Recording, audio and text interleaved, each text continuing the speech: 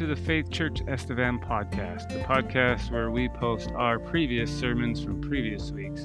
And our prayer is that it would grow your relationship with Jesus. You can listen wherever you are and enjoy this next episode.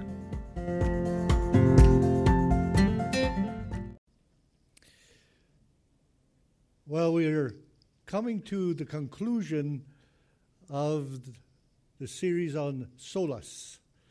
And today's solus is the fifth one, which is Soli Deo Gloria, glory to God alone.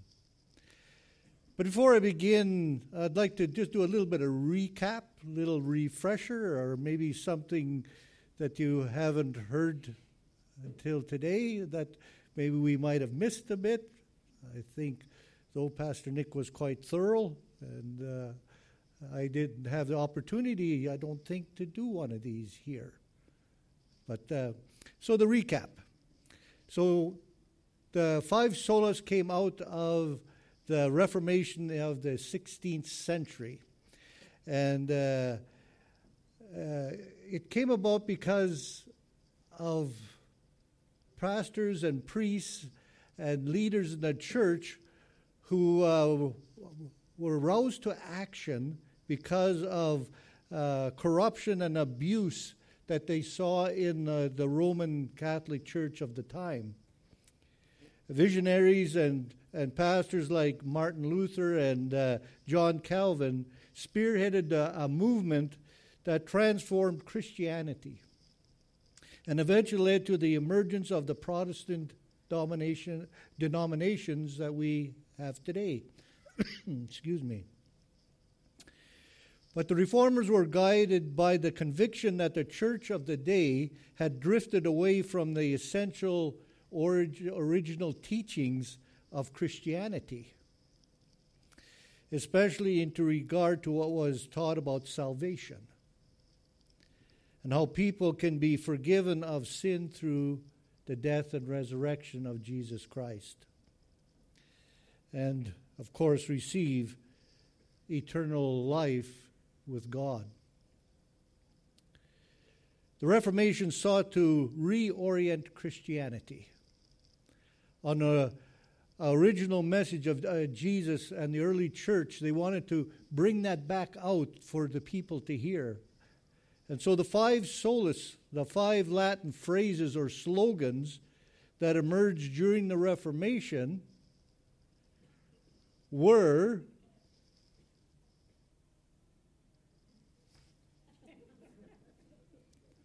you guys forgot already. That's so last year. Oh, that was last year. Faith alone, Christ alone. Grace alone, Christ alone. I almost had it there. Faith alone. I want it in Latin. Gratia fide Deo gloria Christa scriptura. It's all on the screen. I quit.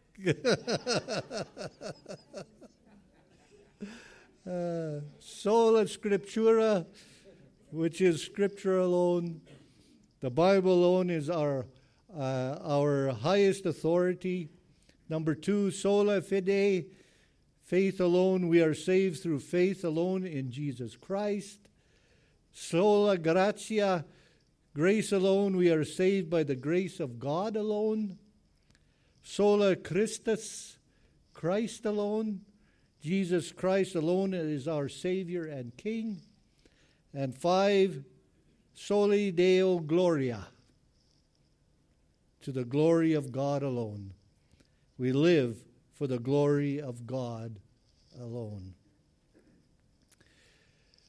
Holy Spirit-inspired scriptures is what we are called to give glory to accept as the word of the eternal God.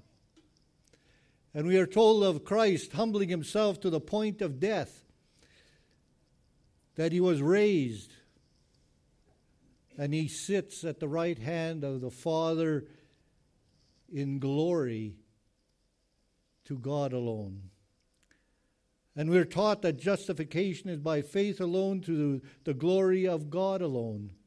Solo Deo Gloria, therefore, is central to our Christian faith, central to the faith that we believe in.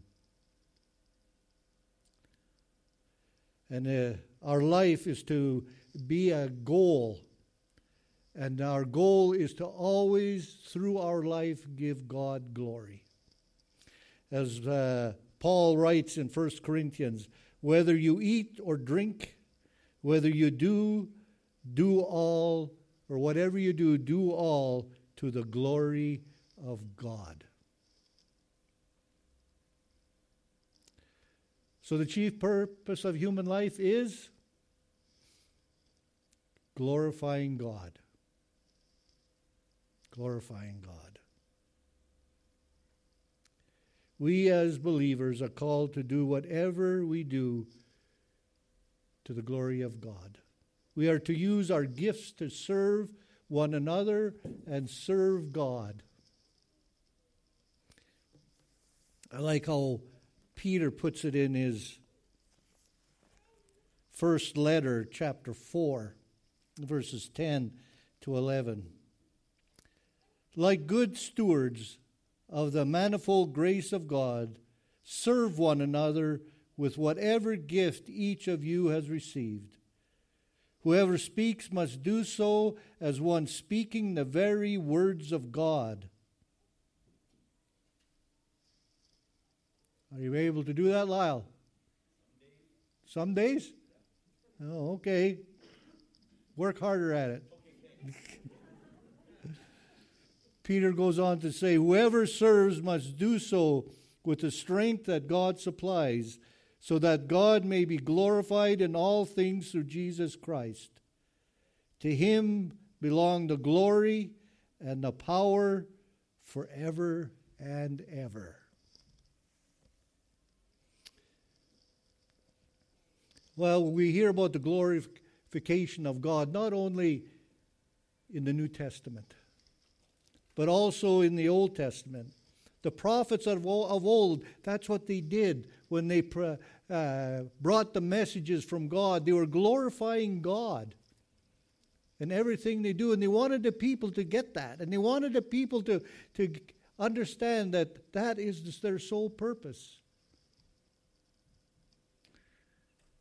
One of those prophets that really stressed the importance of glorifying God was Isaiah. And the reason is, he gives us a reason for that. And it's a short verse, a couple verses here in Isaiah 48, and it's verses 9 to 11. And this is God speaking through Isaiah. For my name's sake, I defer my anger. That's God speaking. For the sake of my praise, I restrain it for you, so that I may not cut you off. So I have refined you, but not like silver. I have tested you in the furnace of adversity. For my own sake, I do it. For why should my name be profaned?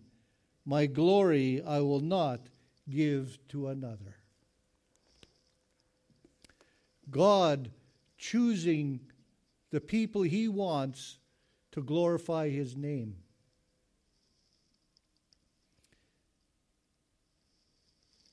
And through the work of the apostles set in motion by Jesus Christ, we have become those chosen by God to glorify his name.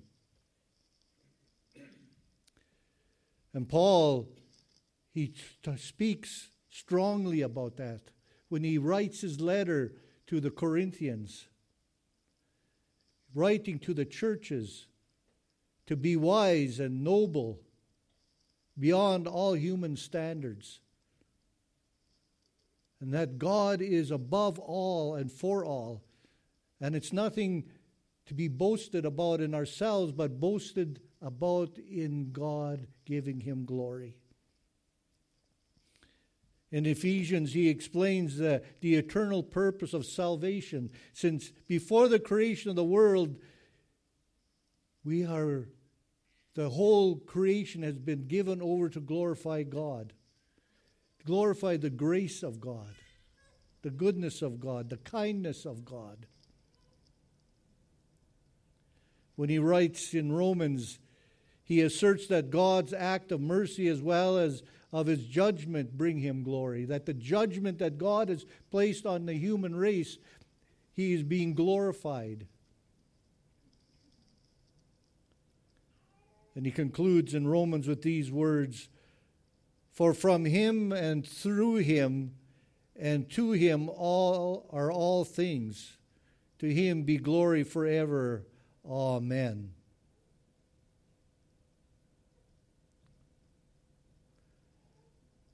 Well, today Christianity is being attacked and, sadly to say, eroded.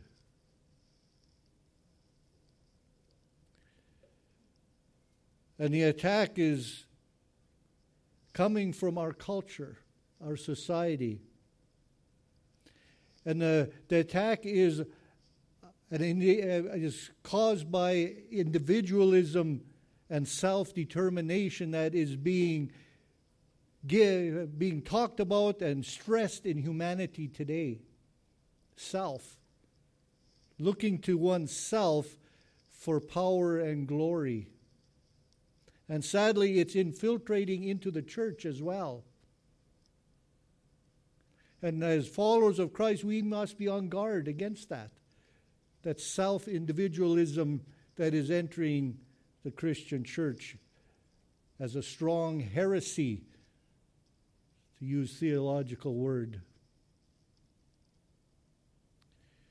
Yes, as products of a modern culture, the 21st century Christians are prone to a self-centered line of thinking.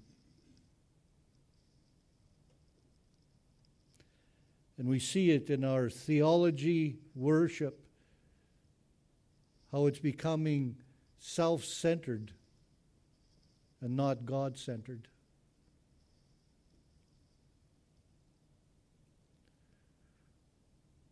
We can come to view church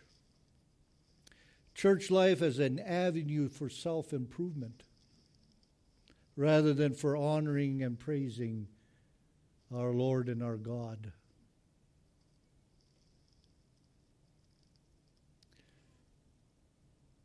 To counteract this tendency, the Apostle Paul gave the church a simple but all-encompassing command.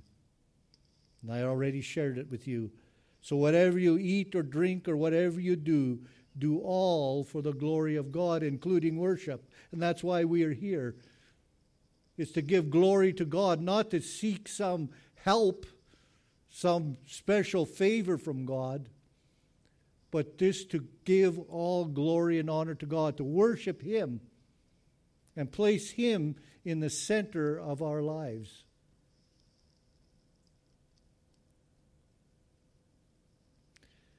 Yes, we're called to glorify God. And Paul puts it so eloquently in our second reading this morning, and I think I need to read it once more. And listen clearly to this message that Paul is giving to the church, to us.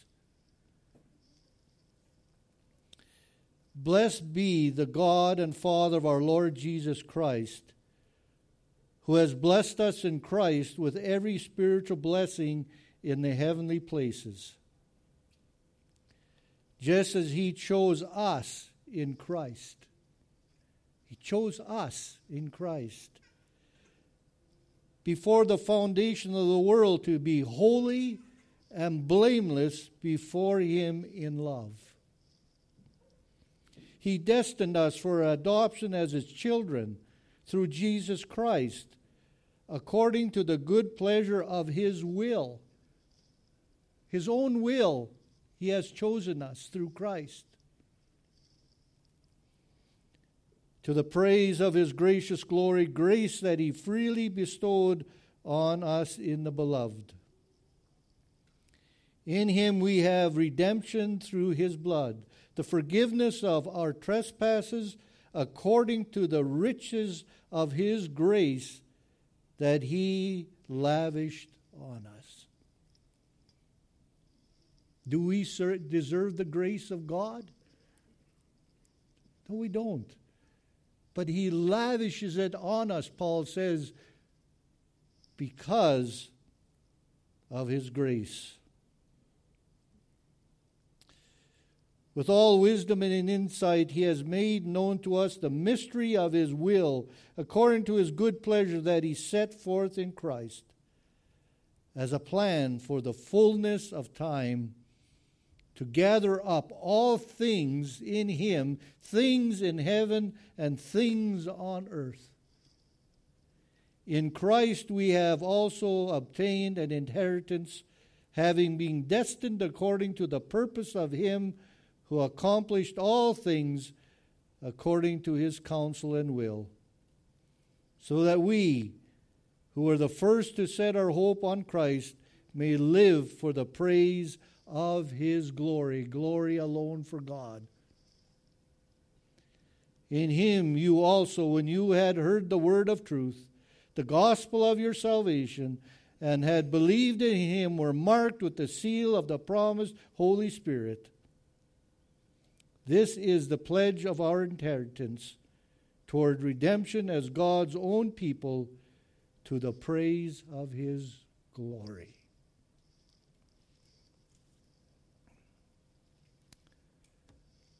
So what are the 5 solas about? That God accepts us by grace alone, through faith alone, through Christ alone, all working and conspiring to the glory of God alone.